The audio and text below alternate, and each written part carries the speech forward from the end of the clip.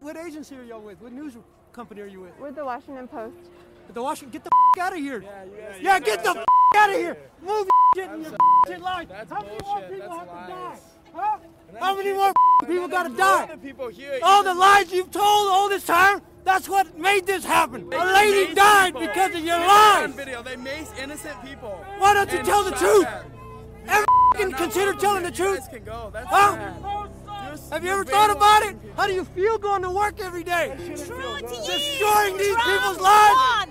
And you guys... Are you proud of your self? Okay. You. Trump. Those were some of the voices of the rioters at the Capitol on January 6th, men and women who surrounded Washington Post video producer Kate Woodsom and a colleague that afternoon, screaming at them with expletive-filled words of abuse. Woodsom is a veteran reporter who years earlier had worked overseas in Southeast Asia, but she had never experienced anything like this, surrounded by a furious and threatening mob of American citizens filled with hatred and anger. It was one of many chilling scenes that day during an assault that federal authorities now say included rioters who were there to, quote, capture and assassinate elected officials. We'll talk to Woodsom about her frightening encounter, and then we'll talk to Yahoo News national security reporter Jenna McLaughlin about her fresh reporting indicating that foreign funds in the form of Bitcoin were funneled to far-right activists who were involved in the Stop the Steal movement. All that on this episode of Skullduggery.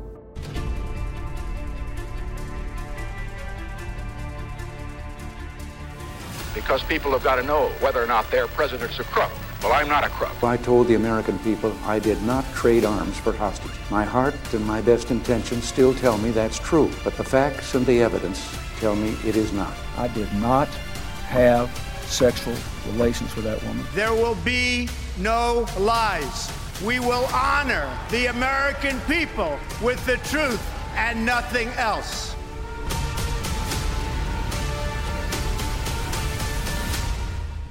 I'm Michael Isikoff, Chief Investigative Correspondent for Yahoo News.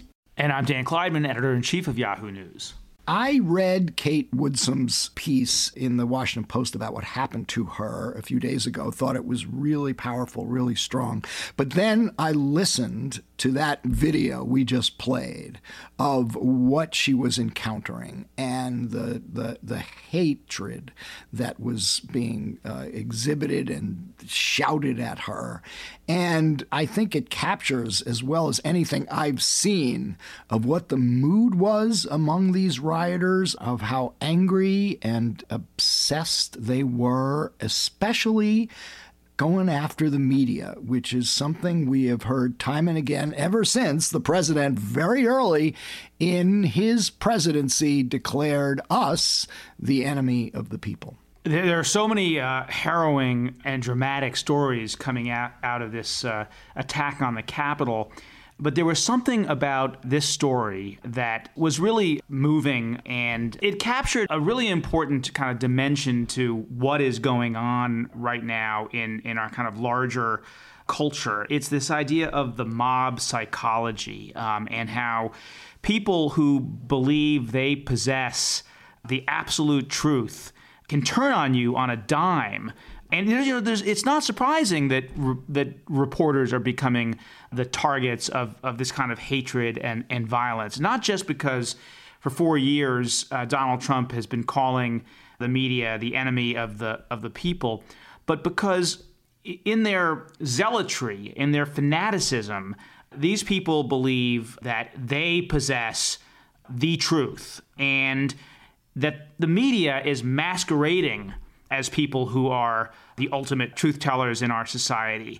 And there's something in that dynamic that I think brings out a special kind of hatred for these people. And it's scary because how do you begin to change attitudes? How do you begin to pull people out of these fever swamps and these rabbit holes of conspiracy theories if they believe that they are right and righteous?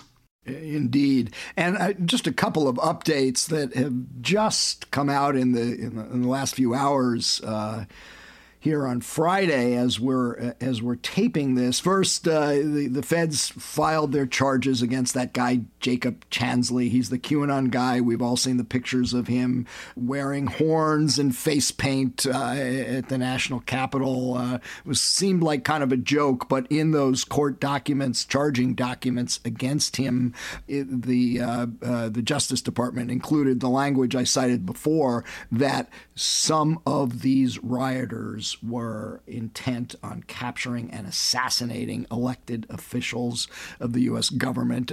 It makes one wonder how much more the feds have that would support that. And then just minutes ago, they announced the arrest of this guy in Florida, Daniel Baker, former U.S. Army airborne infantryman who was kicked out of the service, who was threatening further attacks next week between now and Inauguration Day, January 20, and actively recruiting others.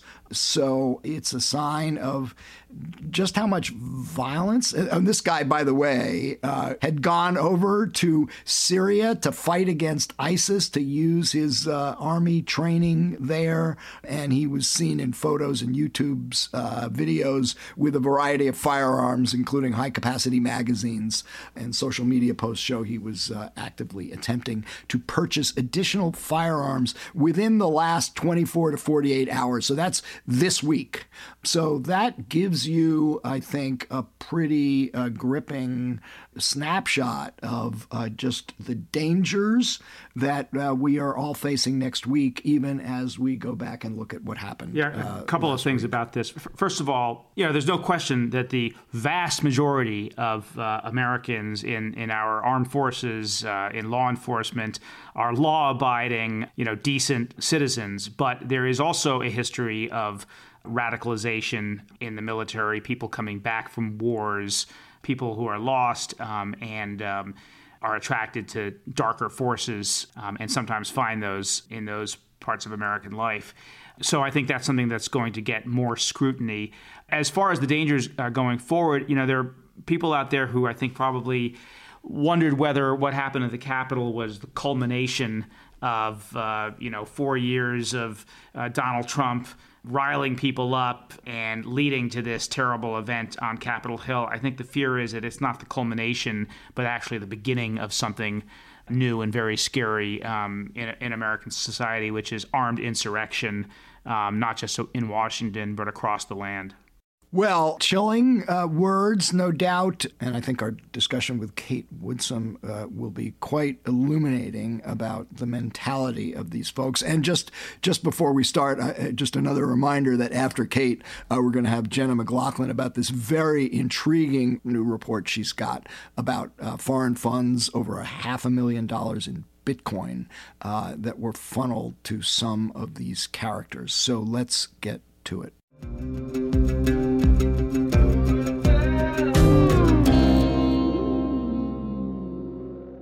We are now joined by Kate Woodsom, a senior producer for op-ed videos of the Washington Post. Kate, welcome to Skullduggery. Hi, thanks for having me. So quite an account you wrote in the Post the other day about your experiences on January 6th. And we want to walk through them. But just starting out, you mentioned that you and your videographer had covered lots of Trump rallies over the years and Trump events. But on this one, on January 6th, you did something you don't normally do. You wore a bulletproof vest. Why? Over the past few months at each of the Trump events that we had gone to, we had been hearing more and more discussion and a desire for violent conflict. There are people within the Trump community that truly believe that the election was stolen. And then there are people who have long wanted essentially to overthrow the government. And they are taking advantage of this Trump movement. And so this long predated, Trump. But anti-government groups that have been training for a rebellion and are waiting for that first shot, they've been increasingly active and increasingly engaged in the Stop the Steal movement. And so we knew that there was the desire and therefore the potential for violence. And that's why we put it on. Were you also conscious of, what we've been hearing a lot from people, that increasingly there is not just more animosity toward journalists, but threats and a willingness to actually commit violence toward journalists? I remember in 2016 going to, Trump rallies where Trump would turn on the media and everyone would say, fake media or whatever it was. But when you interacted with Trump supporters, they all wanted to talk to you and they were pretty friendly. That seems to have shifted.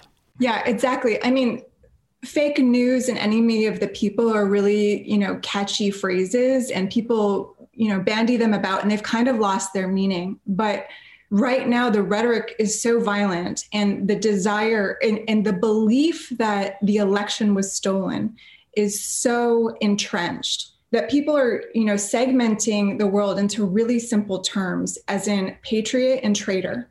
And so enemy of the people and fake news, that is now in the category of traitor. And when you have a conflict, a traitor is someone that you need to hurt or get rid of, or, it's an existential threat to their cause.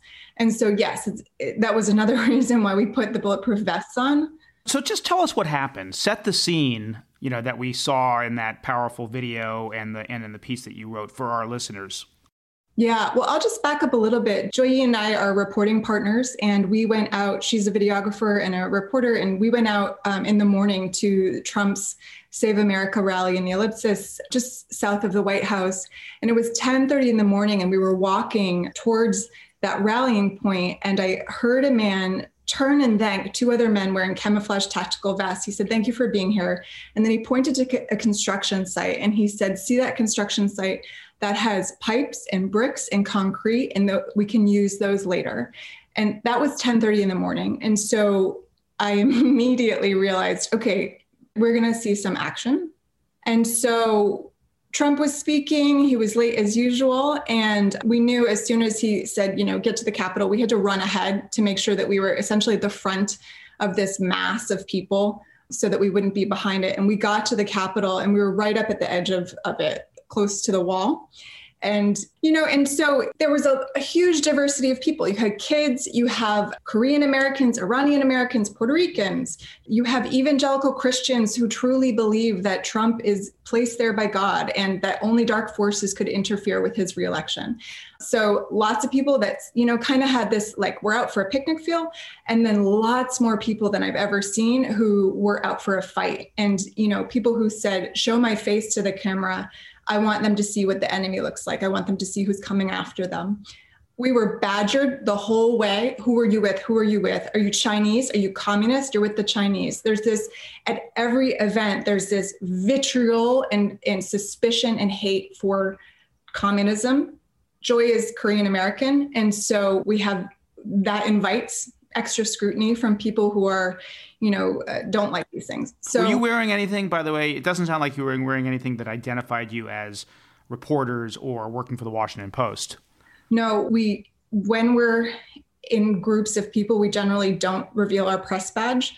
When we are closer to lines of police, we will have our press badge out to try to help them understand that we're not with the rioters, right. But then we tuck them back in. That said, we're video reporters, so we carry a camera, and you can't not know that we're press. So, Kate, as you were sort of walking to the Capitol and you're seeing the crowd and it's diverse, but did you have a sense that there were leaders, people steering some in the crowd to do certain things and to storm the Capitol, or was it a spontaneous action?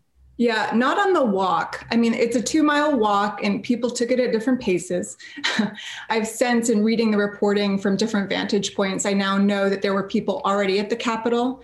And so I'm assuming that there were people there to direct. But when we were in the crowd going up, it was more like people who were ready to join the fight, but not steering it. But to do what? When they were marching to the Capitol, what were they planning to do once they got there?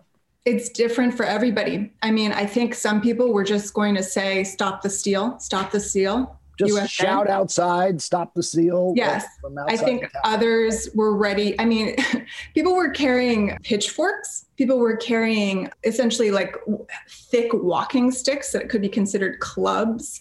You know, there was all kinds of makeshift weaponry. And so looking back at the guys who were carrying these, you know, staffs, their intention probably was not just to chant. I love pitchforks. I know. I remember hearing that since Pat Buchanan. Pat Buchanan, peasants with pitchforks. I know. Rallying cry, pitchfork Pat. I mean, no matter how much time goes by, humans are human, you know? Yeah. So, Kate, when you were finally surrounded by this mob, describe that, and feel free to use profanity on this podcast. Okay. Yeah. So the Capitol had been breached, and Joy and I did not go in, and we were on the east side of the Capitol, which is behind the Capitol if you're looking straight at it.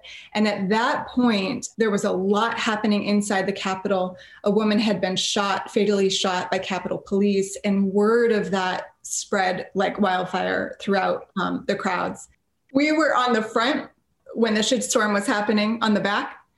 Okay, and then at that point, when we were in the front, flashbang grenades were going off right around us. And initially, Joy thought it was a gunshot. I thought it was a bomb. Like, it was so loud. And so we had to get reoriented. We were still focused on the front. There was tear gas going off. There was a medical emergency. So we were filming this guy who probably had a heart attack and was pulled out and had CPR performed on him. So we were really focused on what was happening in the front. When we went behind, they had to be in. There was a mass of people lining up on the back of the Capitol steps on the east side of the Capitol that I didn't want to go through for safety reasons. And I think at that point, people were already in, and what was happening inside was evolving. So, okay, so come back to the scene where the mob is surrounding you. Yeah, so word spread that one of the protesters, one of the Trump loyalists, had been fatally shot inside, and people were really riled up, but they were also a bit dispersed. So there was a lot of people, probably a couple hundred people on the Capitol steps. I was about to do a live hit for the Washington Post live show, and so there was very little cell service, no internet basically, and so I had to pull back a little bit to get cell service to be able to do the hit. And so I moved over to the south stairway to gather my thoughts, you know, just kind of put my notes together for what I would report. And I was standing there looking at my notes, and Joy had her camera. And one of the rioters said, "Who were you with?" And I said, "The Washington Post." You know, my first inclination is not to misrepresent myself. And I thought, I'll ask this person, what is he feeling? Why is he here? What is it? What are his motivations? You know, I thought I'll engage this person and report a bit, essentially. But telling him that I was with the Washington Post was a complete trigger. The word is overused, but you can see in the video that he became irate, and he's, you know, fuck you, you should be ashamed of yourself. He blamed me for the shooting of the woman inside. He said that we were responsible for her death, you know, pointing his fingers in my face, just screaming. And that brought more and more people around. And so as he, you know, took a breath, another one joined in, and then another one joined in, and another one joined in. And we were essentially surrounded. And I just stayed, it looks like I'm really calm. In looking back in the video, I don't flinch. I do blink. I'm not a robot. But I just kept thinking, don't do anything to provoke them. You said in your piece something like, don't show weakness. Yeah.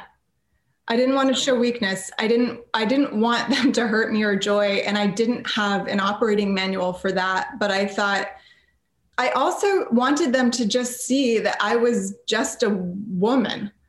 You know, like, I just thought, how can they, and that was so naive of me, you know, to think, because my first instinct, no matter who it is, whoever has a different ideology than me, is I'm curious about them, and I want to know, and I want to know more. And that is, in self-preservation, it's helpful at some point, but it was naive in this point, because they obviously didn't have the same curiosity. They just wanted an outlet for their rage.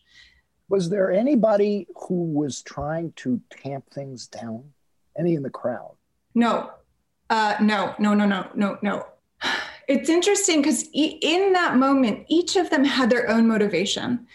One man said that he was from East Germany and he had grown up with the Stasi, the communist secret police.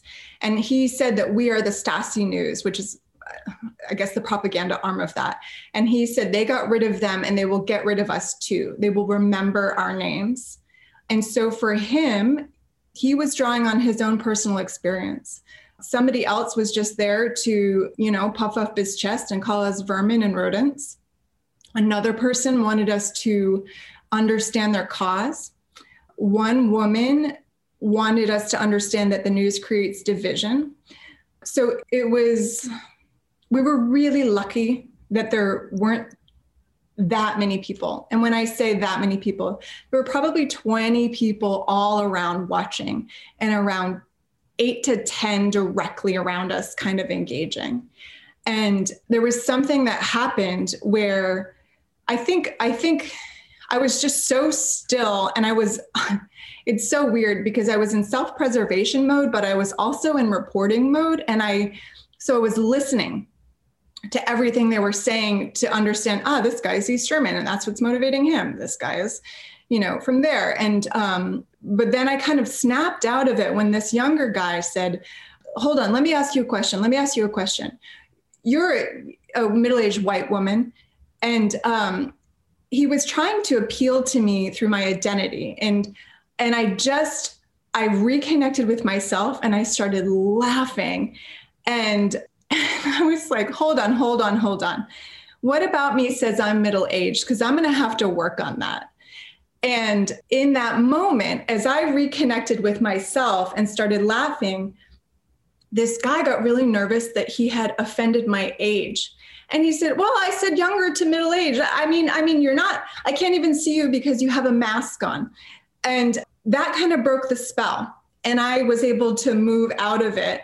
And they followed us a little bit. They kept yelling, but it was like, they realized there wasn't going to be a total climax, and they kind of went away.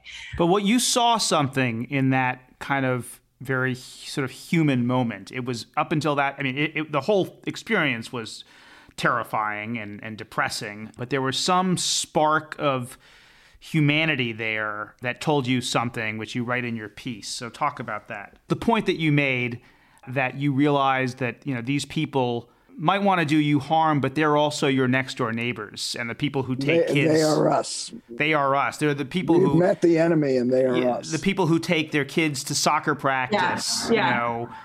When I laughed and made a joke about my age, and this younger guy was kind of knocked off his footing, and he was worried that he offended my age, I reconnected to my humanity, and I think he reconnected a little bit to his. And it was the clearest sign that he is the guy next door. And, he is the cousin who tinkers on his car, as I wrote in my piece. There were moms and dads out there who brought their kids. These are all swaths of America: low income, middle income, high income.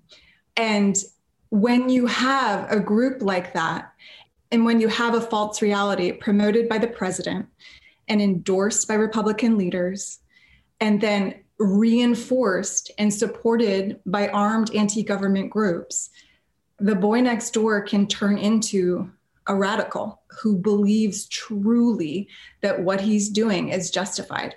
And that's what was terrifying. When I was in the crowd and my water bottle dropped, it hit the ground and it sprung a leak. And this guy behind me who had been, invade the Capitol or siege the Capitol, he picked up the water bottle, noticed it had a hole in it. And he said, that's such a bummer that has a hole in it. And he handed it back to me. And he connected with me at the loss of my water bottle, and then continued to support the mob that was beating a policeman to death.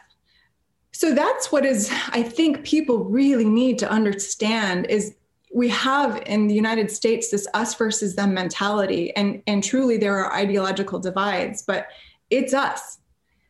It's us. It's all of us. And everyone has different motivations, but we have so much work. And a lot of people who you would never imagine it may also be vulnerable to being radicalized and going down these rabbit holes. Yes. And beyond the radicalization, there's soft support for this.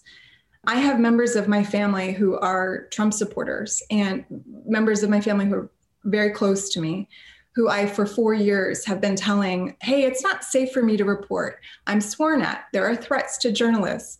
And their response is, it's both sides. And journalists aren't fair to Republicans, and they're so arrogant, and they don't understand. They don't understand what's happening. And so there is this rationalization and this belief that somehow they're victims. And when you're the victim, you see the other as the threat. And it's sad. It's really sad. I mean, I was shaken up, but I was more sad. We've been talking about how these are our neighbors, our family members, people we encounter, our colleagues. And yet, I thought one of the most powerful parts of your piece is when you wrote, when a delusion is promoted by the man with the nuclear codes, normalized by Republican leaders and reinforced by armed groups aching for a revolution, it's not just democracy that's in danger. We all are. These mobs will turn on anyone who doesn't support their version of reality. Exactly. And you can see it. I mean, these are groups that traditionally support the police, and they were screaming traitors at the police. And they wanted to shoot the police with their own guns. EMTs were on the scene giving CPR to one of the rioters, and they were yelling, "Are you a traitor? Are you a liberal with your mask on?" And so we are all in danger. And I think it's really hard to grasp and attach to. Democracy is in danger. Our norms are being broken.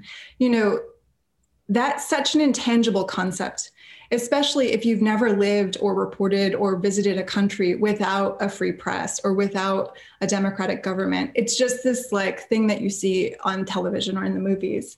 But people need to understand we are all in danger. You're physically in danger. Even if you're not physically in danger, the likelihood that you're going to have your neighbors be angry at you could be high. One of the Washington Post's contributing columnists, Gary Abernathy, was a staunch Trump supporter. He's in Ohio. And when the president didn't support the election, that's what broke him. And he's now facing backlash from his Republican community. And we've been talking to members of Congress who, Nancy Mace, the new congresswoman from South Carolina, who voted to certify the election. And she was a Trump supporter. She worked on the Trump campaign in 2016. A constituent drives up from South Carolina, finds her on the street, accosts her on the street. And there are, countless stories like this from members of Congress. And so you're right. There is a level at which it's an abstraction. And we talk about, our institutions and our norms and high-minded essays about this, but it's really about our physical safety as well. Safety. Yeah. And part of your physical safety is being able to express your views, et cetera. And that's kind of also a hard connection to make. But if your reality is denied over and over and over, you'll start to, the stress that you'll carry in your body and the work that your brain has to do, it's exhausting. And that's, one thing I think is interesting about all of this, and I haven't said it out loud, so it's probably going to be inarticulate. But so I in the very beginning of my career, when I was 23, I started my career in Phnom Penh, Cambodia, and reporting. And I covered riots, and I saw people killed, and a lot of insecurity. I was in a lot of situational danger, but I was never the target or considered the enemy. And I would like to say it's because I was the press and the focus was on other people, but I think more so it was because I was a white American with an American passport, and I had the protection of my identity. And because my Cambodian colleagues, wouldn't have as much security or couldn't assume that the police wouldn't go after them. In America, it's shocking now to see a white woman be berated and have to put on a bulletproof vest. And we should be shocked and we should be very upset. But I think part of the shock is because that doesn't normally happen to white people and or as much. And I think we all need to appreciate this awakening that the country is having, that people of color, Black Americans in particular, have felt this fear for a really long time. And when I talk about the stress in your body, it's not good for your physical safety. Since the Capitol attack, my muscles have been completely out of whack. My stomach went bad. I looked over my shoulder for a couple of days. Anybody with who's been in past crises or traumatic situations is going to have stuff come up. This trauma is going to affect police officers. This trauma is going to affect members of Congress, anybody watching this stuff. And this trauma is going to affect the people who committed the violence too. And I think as this whole country is rattled, we need to have empathy for the level of stress that Black Americans and Brown Americans have been living with for so long. If we don't get that through, it's such a lost opportunity. And the other point I want to make, and this is an aside, but all of the reporting is oh, they weren't hurt. They were in melee, but they weren't hurt. Everybody there was hurt. Everybody there psychically and internally, physically. Your fight or flight responses are going off. And when you can't move, when you can't escape from a situation, all of that adrenaline and cortisol is stuck. And so you store it in your body. And so in the days after, I went to the market to get some ice cream to emotionally eat. And and I felt ragey, I didn't say anything to anybody, but I was just in my head, I thought, oh, can you hurry up and bring me up? I just want to get through this. But for people who, and I have resources. I know how to talk about this, and I've done this before. But for the people who committed the violence, who are also going to be experiencing trauma from a really scary thing, I'm concerned about where the anger is going to go. Well, if there's any silver lining to all of this, it's that some people will come out of it with a little bit more empathy for what other people have experienced for a long time, and that's not such a bad thing. I actually wanted to pick up on that, Kate. Since the events of January 6th, the election has been certified. Republican leaders, even like Kevin McCarthy, are saying Joe Biden is the legitimately elected president of the United States. Trump himself has called for no more violence in his own way. And yet the president is impeached and, could well be facing a trial, will be facing a trial very soon in a Democratic-controlled Senate with a Democratic president. How do you think the people who are accosting and screaming at you are going to process what's happened since January 6th? Will this, will things get tamped down, or will they be more inflamed, or what's your take on that? There is going to be more division in the movement, in the Trump supporting movement. And there are people there there are people that watched it, that support Trump and were horrified. And so I think for some people, there will be this awakening that this isn't the right way to go. And for other people, they will be more energized than ever. They will consider the impeachment and Trump's exit from the White House and a Black Asian American woman taking the vice presidency as reasons to dig in and continue their fight. And again, keep in mind, you have a whole bunch of people. You have people who truly believe in conspiracy theories. There are people who just love Trump and really believe that there was essentially a coup committed against him by big tech and Democrats and state officials. And then there are people who have been training and prepping and wanting a rebellion against the government for a really long time. And that's what is worrying. I mean, I think that first group that you talked about who were appalled by what happened, maybe, the people who have the most to fear in some ways because they're the apostates They're the real traitors, I guess. Before we let you go, tell us what your plans are. That there's a lot of security in Washington, but there is also the possibility of more violence this weekend and leading up to the inauguration, and of course Inauguration Day. Will you be going back out? Yeah, you can't.